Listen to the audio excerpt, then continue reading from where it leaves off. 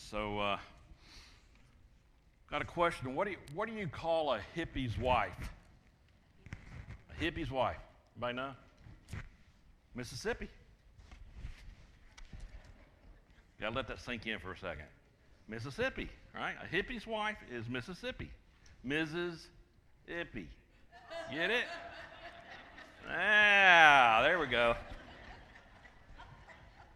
I got you on that one. I had to explain it. That's pretty bad when you got to explain it. All right. Well, welcome everyone again. Thanks for Scott for filling in for me last week. And you know, we've been studying. We've been asking the question: can we trust the Bible? The last few weeks. And by the way, this will be our last lesson on this. Next week, the first Sunday in August, we're going to be starting a new quarter. And we will begin a survey of the book of Mark. And that'll go probably at least 2 quarters, maybe a little more. We'll see how that goes. But it's going to be a good study. The book of Mark is a great gospel. It's, of course, the shortest gospel, very succinct, I think. It's the gospel that I would probably use, I have used, to talk to someone about my testimony, to talk to someone about Jesus Christ. It's very to the point. It's very short, very succinct, and it's easy to understand. I think it'll be a great study for all of us. But we've been looking at that question: can we trust the Bible? And we've looked at several things, right, in relation to that. We've seen that it has been faithfully preserved and faithfully translated, right? We talked about that a lot. We also talked about the books that are in the Bible that serve as the authority or our canon in religion, that standard, right? That standard of books, and we looked at the reasons why these books were included and some others were not. We also talked about the fact that it is inspired of God and how you can take the Scripture for its truth and for its word to say that it is inspired. We read several verses where it talks about that it is inspired of God, and if you're going to believe that, you pretty much got to believe the Bible, right? You pretty much got to believe what it says, right? And then Scott talked about last week, answered the question of can it be understood? And of course it can. It's very simple and plain. And the Bible does not contradict itself, right? All these guys, these writers over so many different years wrote about similar things and the same thing. They don't contradict each other. And that's an evidence right there that the Spirit was involved in the writing. For example, some accept, in addition to the Bible, traditions, right? Traditions in their church which have developed over the years, okay? We know that there have been papal or ecclesiastical decrees which have been, I guess, uttered or written down to become gospel, right? To become part of Scripture over time, which allows certain traditions or things to creep in. These things have come in over time and they have been accepted in addition to the Bible.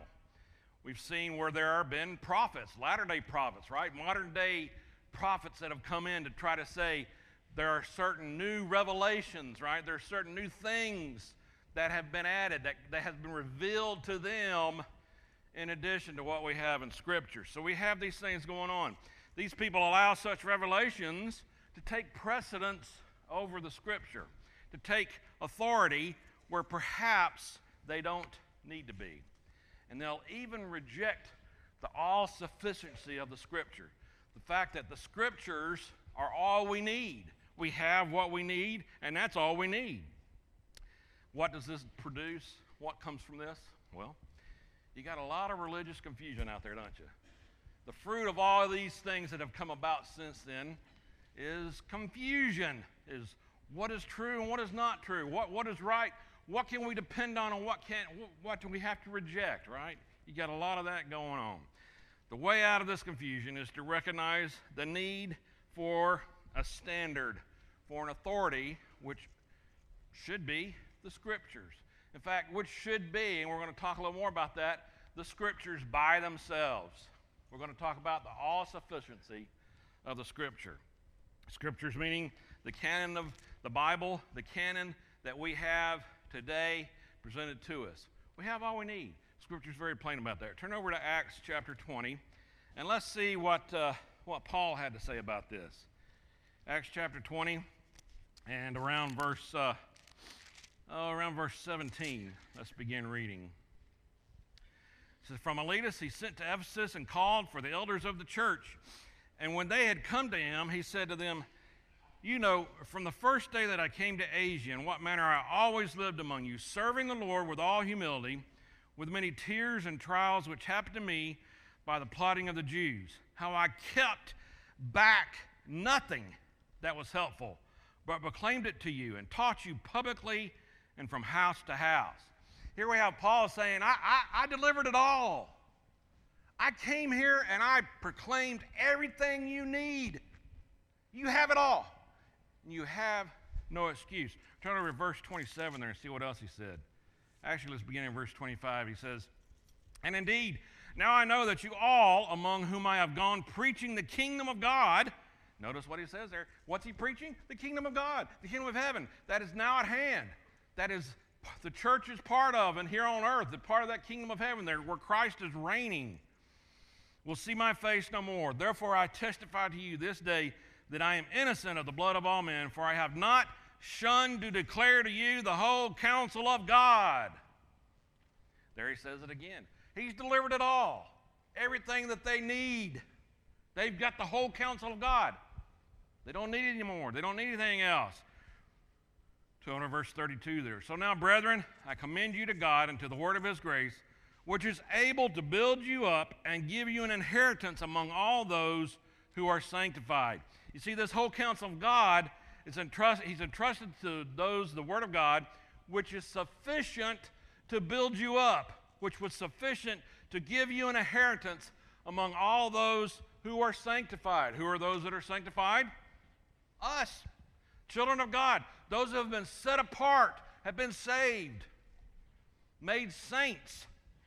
By the way, do you know you're a saint? Just saying, you know. You're sanctified. You've been set apart for good work, set apart for God's purpose. You have all you need. Paul's telling you that. He's delivered it all. He did not leave to them any revelations or apostles yet to come. He did not leave to them any part of the word which was not going to be spoken at that time. He delivered it all. It was all there for him. What did Peter have to say about all this? Turn over to 2 Peter and let's see what he had to say in his letters.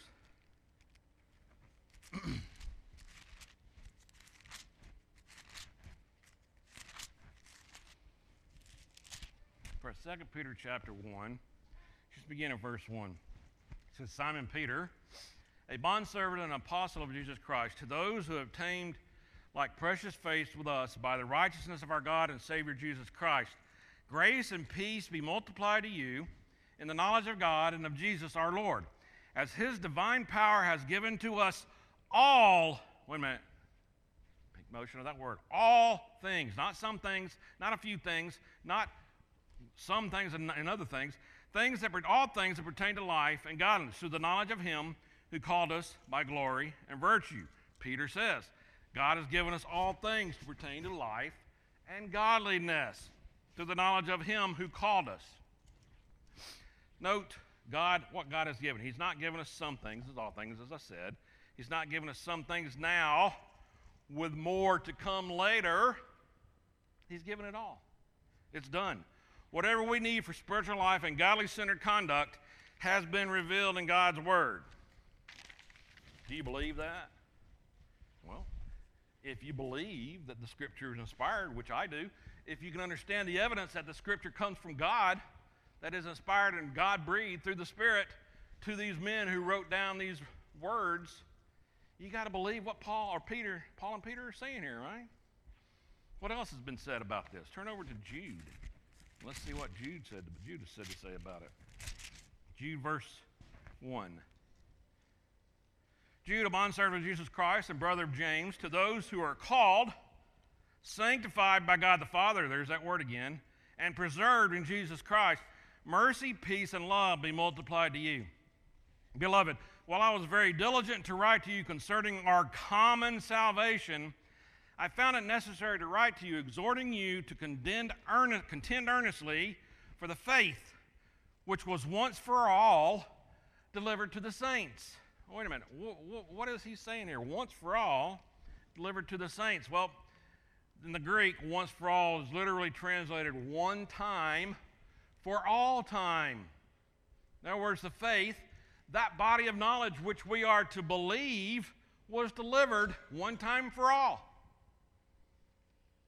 If it's delivered one time for all, does that mean it's done then?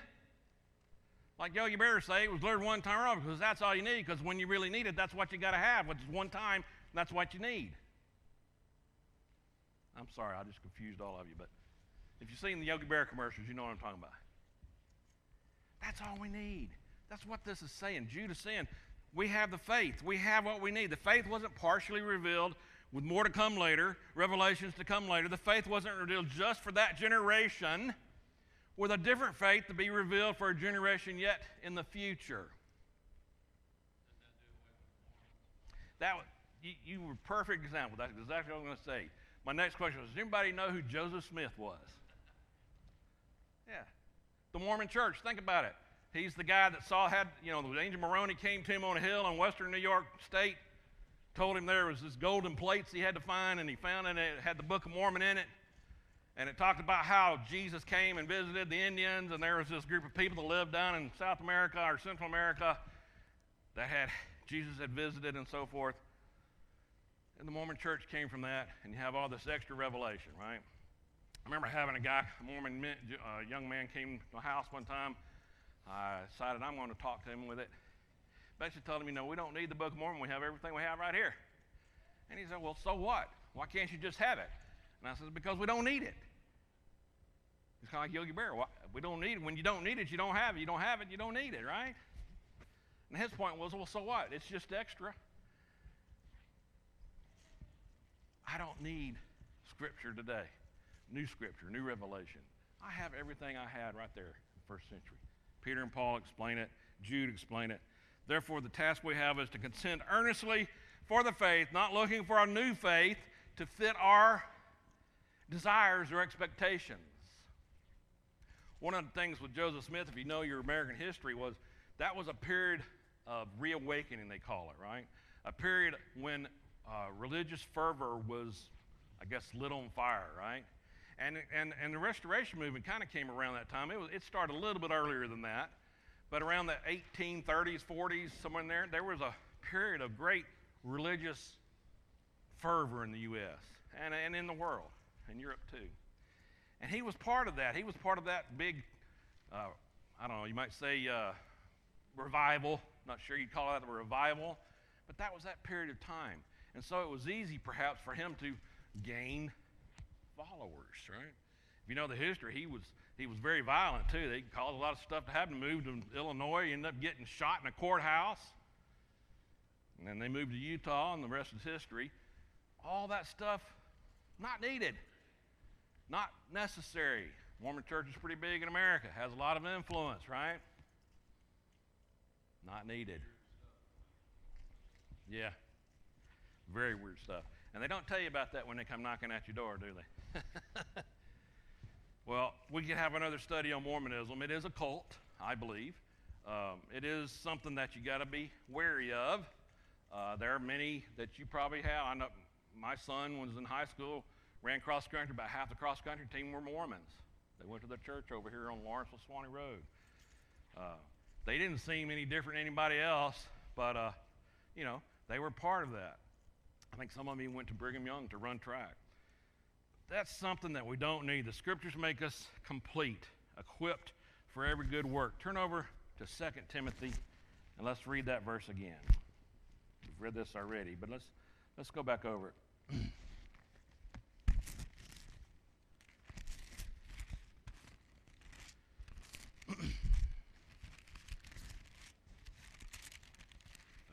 There. 2 Timothy 3, verse 16. All Scripture is given by inspiration of God and is profitable for doctrine, for reproof, for correction, for instruction in righteousness, that the man of God may be complete, thoroughly equipped for every good work. Now let's take a moment to think about that. We read that Scripture a lot. We use that to say the Bible is all we need. Right? And it's sufficient. But what else does it say there? It's profitable for direction, doctrine, reproof, and correction, for instruction. You can use the Scripture to guide your life. It's not just about knowing about Jesus Christ, but it's knowing how to live your life, how to teach your children how to live, how to rebuke a brother in love that you know is living in sin. Ooh, that's tough. That's the tough part, isn't it? But we have all we need for that. That's what he's saying here. That the man of God may be complete, thoroughly equipped for every good work. You see, Scripture's not, I said, just not about telling us about Jesus. It's also there to equip us for our servanthood, our work, the work that we are to carry out in the church. We have all we need. It's right there. Over the years, there's been lots of books written about the Bible, right? I went to a Christian college.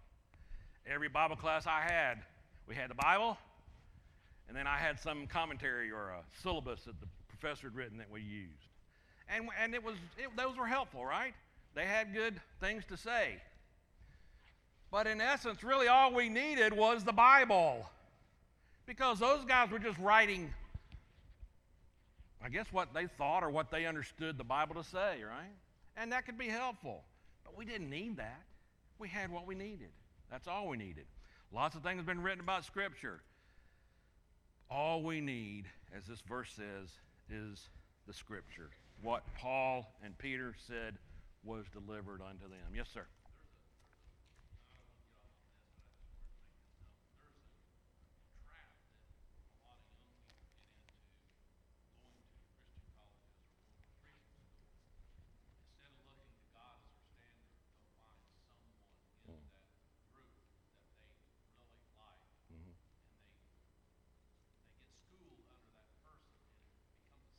Yeah, you got to be careful of that. Yeah, Kurt's saying some of these groups and even in Christian schools, you'll tend to look to one man or one person and follow them, kind of like a cult, right? That's kind of like what you do in a cult, exactly. So you got to be careful of that. You don't need all these other things. Yeah, there's nothing wrong with reading a commentary or a syllabus, taking someone's ideas or opinions on what they believe, their interpretation. You got to be careful though, because you can't just take what one person says and believe that's a fact. You need to go to the Scripture and look at it for yourself, as the Bereans did, remember? The Bereans searched the Scriptures to make sure what they were hearing was true, right? Got to be careful with that. In fact, the Scriptures have all we need, and let's look at some examples. Let's go over to the book of John and read some things that were said in the book of John by the Lord, or by the writer, John himself. John chapter 20. And when we were studying the book of John, we read this set of verses every week. But basically, verse 30 says, "And truly Jesus did many other signs in the presence of his disciples, which are not written in this book. But these are written that you may believe that Jesus is the Christ, the Son of God, and that believing you may have life in his name." Now, the Apostle John is saying to us there, this is written for your sake. This was done for you. It's not for him to just write it down. It's for those who are coming in the future to believe. He doesn't say you're going to have something written in 2,000 years down the road. He doesn't say there's going to be other prophets that are going to come along. He says you have all you need right here to know who Jesus is, and I love how John puts that, to have life in his name. And that's not just talking about eternal life. Well, when you think about it, we're in our eternal lives now. We're just in the flesh. But he's talking about that life that we have now can be just as abundant and just as wonderful. Well, maybe not just as wonderful. You're going to have problems here on earth. But you can have that joy that we know where we're going, we know whose we are, we know what we're all about. And we are children of the creator of the universe. What a wonderful concept, right? John writes about that. Turn over to 1 John chapter 1. Let's read something else John says about all this.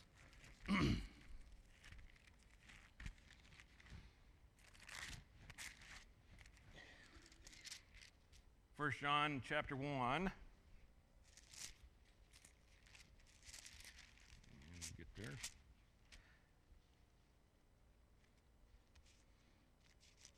and verse 1. He says, that which was from the beginning, which we have heard, which we have seen with our eyes, which we have looked upon, and our hands have handled concerning the word of life. The life was manifested, and we have seen, and bear witness, and declare to you that eternal life, which is with the Father, and was manifested to us. Who's he talking about? Jesus Christ. You remember back in John 1, he's talking about the Word that was in the beginning, was with God, and became flesh. He's using the same kind of concept here in his first letter. Verse 3, that which we have seen and heard, we declare to you, that you also may have fellowship with us. And truly our fellowship is with the Father and his Son, Jesus Christ. We, through the Scripture, can have fellowship with the apostles, the disciples, through fellowship with Jesus Christ. That's a pretty awesome thing to think about, right? Here they have the apostles who actually witnessed the things that he did, saw him, touched him, heard him. And through the Scriptures, we can know all about that. We can know who he was, what he was about. We can't touch him physically. We can't hear him with our own ears, but we can hear the words that he spoke through the Scriptures. Therefore, we have fellowship with him. Verse 4, and these things we write to you, that your joy may be full. Through that fellowship, through that knowing about Jesus Christ, through the words that were written by the apostles, we can have that joy. That joy that surpasses understanding, that the world doesn't understand, that the world looks at and says, you're stupid. That's silly stuff. Turn over to chapter 2 there. What else can we have? Verse 1. My little children, these things I write to you, so that you may not sin. And if anyone sins, we have an advocate with the Father, Jesus Christ the righteous. The Scriptures provide us the answers to our sin, how we can deal with our sin. We have help when we sin. We have an advocate, Jesus Christ, right? Turn over to chapter 5 there. Let's see what else we have. Chapter 5 and verse 9 of 1 John. If we receive the witness of men, the witness of God is greater. For this is the witness of God which he has testified of his Son. He who believes in the Son of God has the witness in himself. He who does not believe God has made him a liar, because he has not believed the testimony that God has given of his Son. Just think about that for a minute. People that reject Jesus Christ say God is a liar. That's what John is saying right here. Yet a lot of those people will say, I believe in God, right? Oh, I'm a religious person. I'm a good guy, but I don't believe in Jesus Christ. They just make God a liar. Did you ever call your brother or sister a liar when you were growing up? Did they ever call you one? That didn't feel too good, did it? In fact, you might have called your brother or sister a liar because you wanted to get after him, wouldn't you? You liar. You ever done that? Think about that for a minute. What else we got? Let's see. Continuing on there. Where was I? Verse 9. These things I've written to you, verse 13, that you may believe in the name of the Son of God, that you may know that you have eternal life, and that you may continue to believe in the name of the Son of God. In other words, these scriptures have been written so you can have faith, belief, a continuous faith, not just something that you do one day and then you forget about it. You can study, continue to grow, continue to believe, grow that faith, grow your love for him, and have greater faith. Remember, if you're still in the milk, if you're still drinking the milk, if you're not eating the meat, you're not growing. That's not the faith we want. As children of God, we need to be growing in the faith. We need to become strong. We need to be great examples, just like Paul and Peter, to those around us. Interesting concept, right? Another interesting. Turn over to Romans chapter 16. Let's see what Paul had to say to those in Rome about this.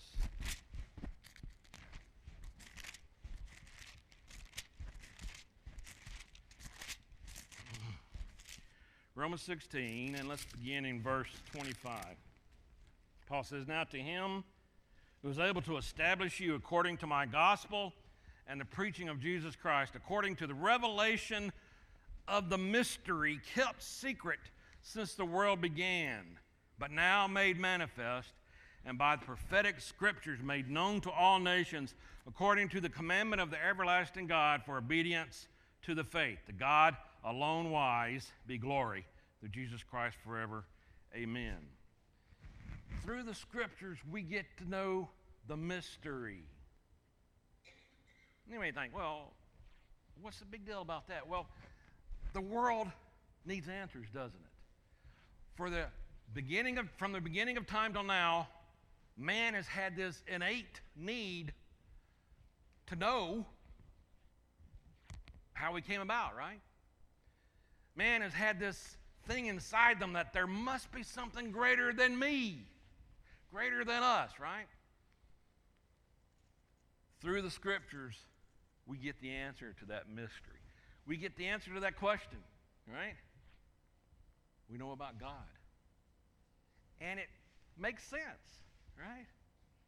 It makes sense that there was this greater being that created the world that didn't just evolve from the primordial soup. I was thinking about the other day, who knows how many nerves we have in our body?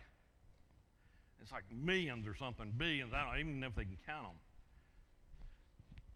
And our nerves in our body have a purpose, right? Every one of them are there for our help, I guess. We feel pain. We know something's wrong, right? We eat and drink. We can taste things. We know something's good for us. Well, we don't. It may not be good for us if it tastes good, I guess. But it tastes good, right? We can tell that.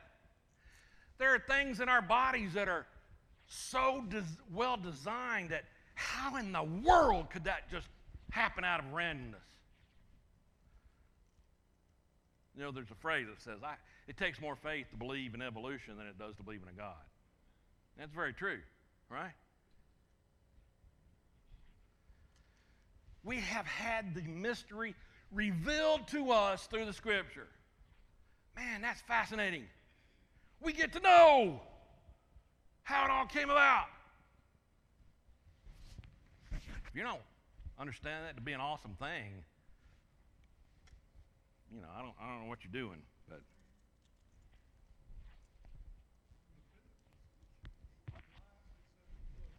yeah.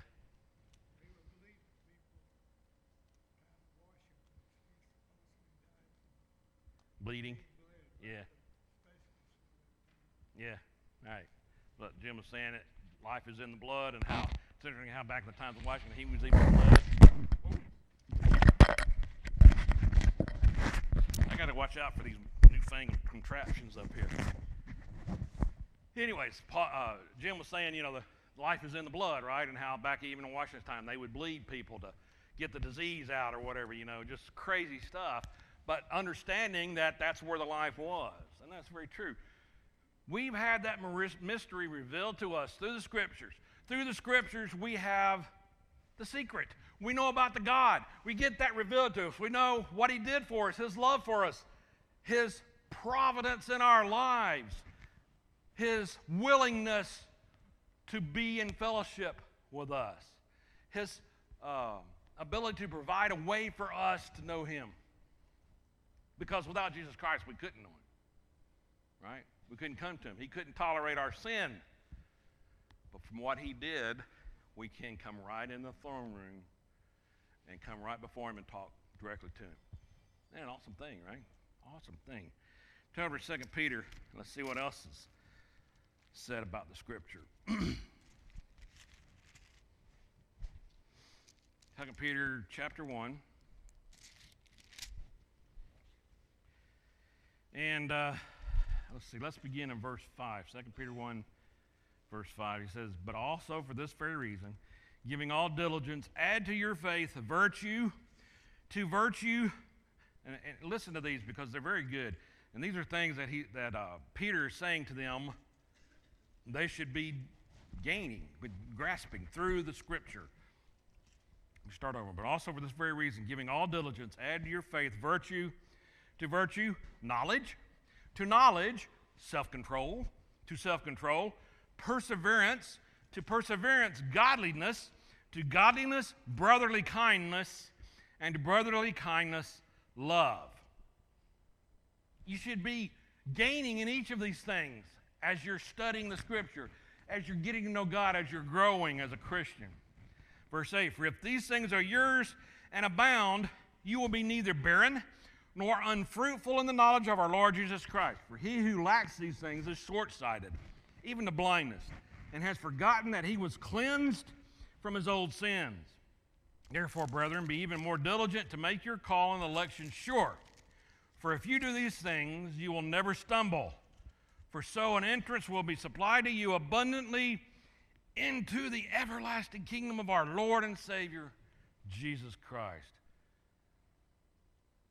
Through your study, you gain knowledge, you gain perseverance, you grow, you understand more and more who God is and what Christ was like.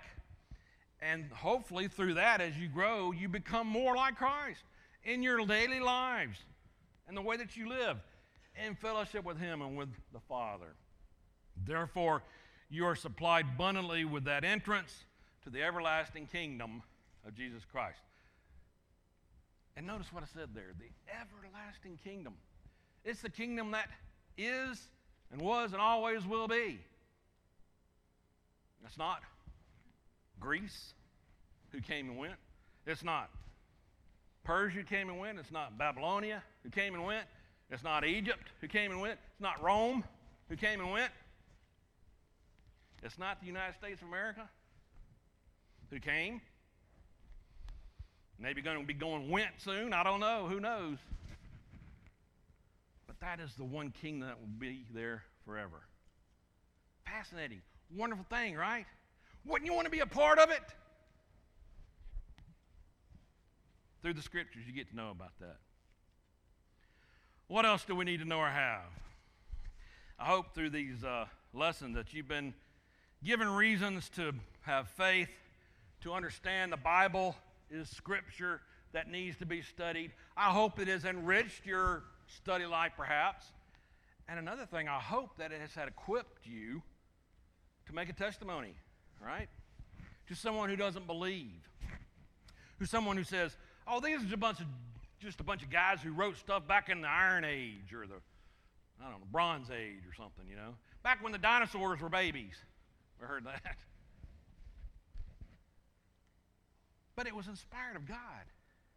And you can go through the Scripture and just see how these things came about. The mystery has been revealed. What a wonderful thing. We have all things pertaining to life and godliness. We have the faith that's been revealed once and for all. We don't need any more. Scripture can make us complete and equip us for that good work. We don't need any more for that. Can we trust the Bible? Yes. Yes. The answer is yes. It's been faithfully preserved, translated. It contains the books that we need, all that we need. The books that rightly serve as our canon of Scripture. And of course, it is inspired of God.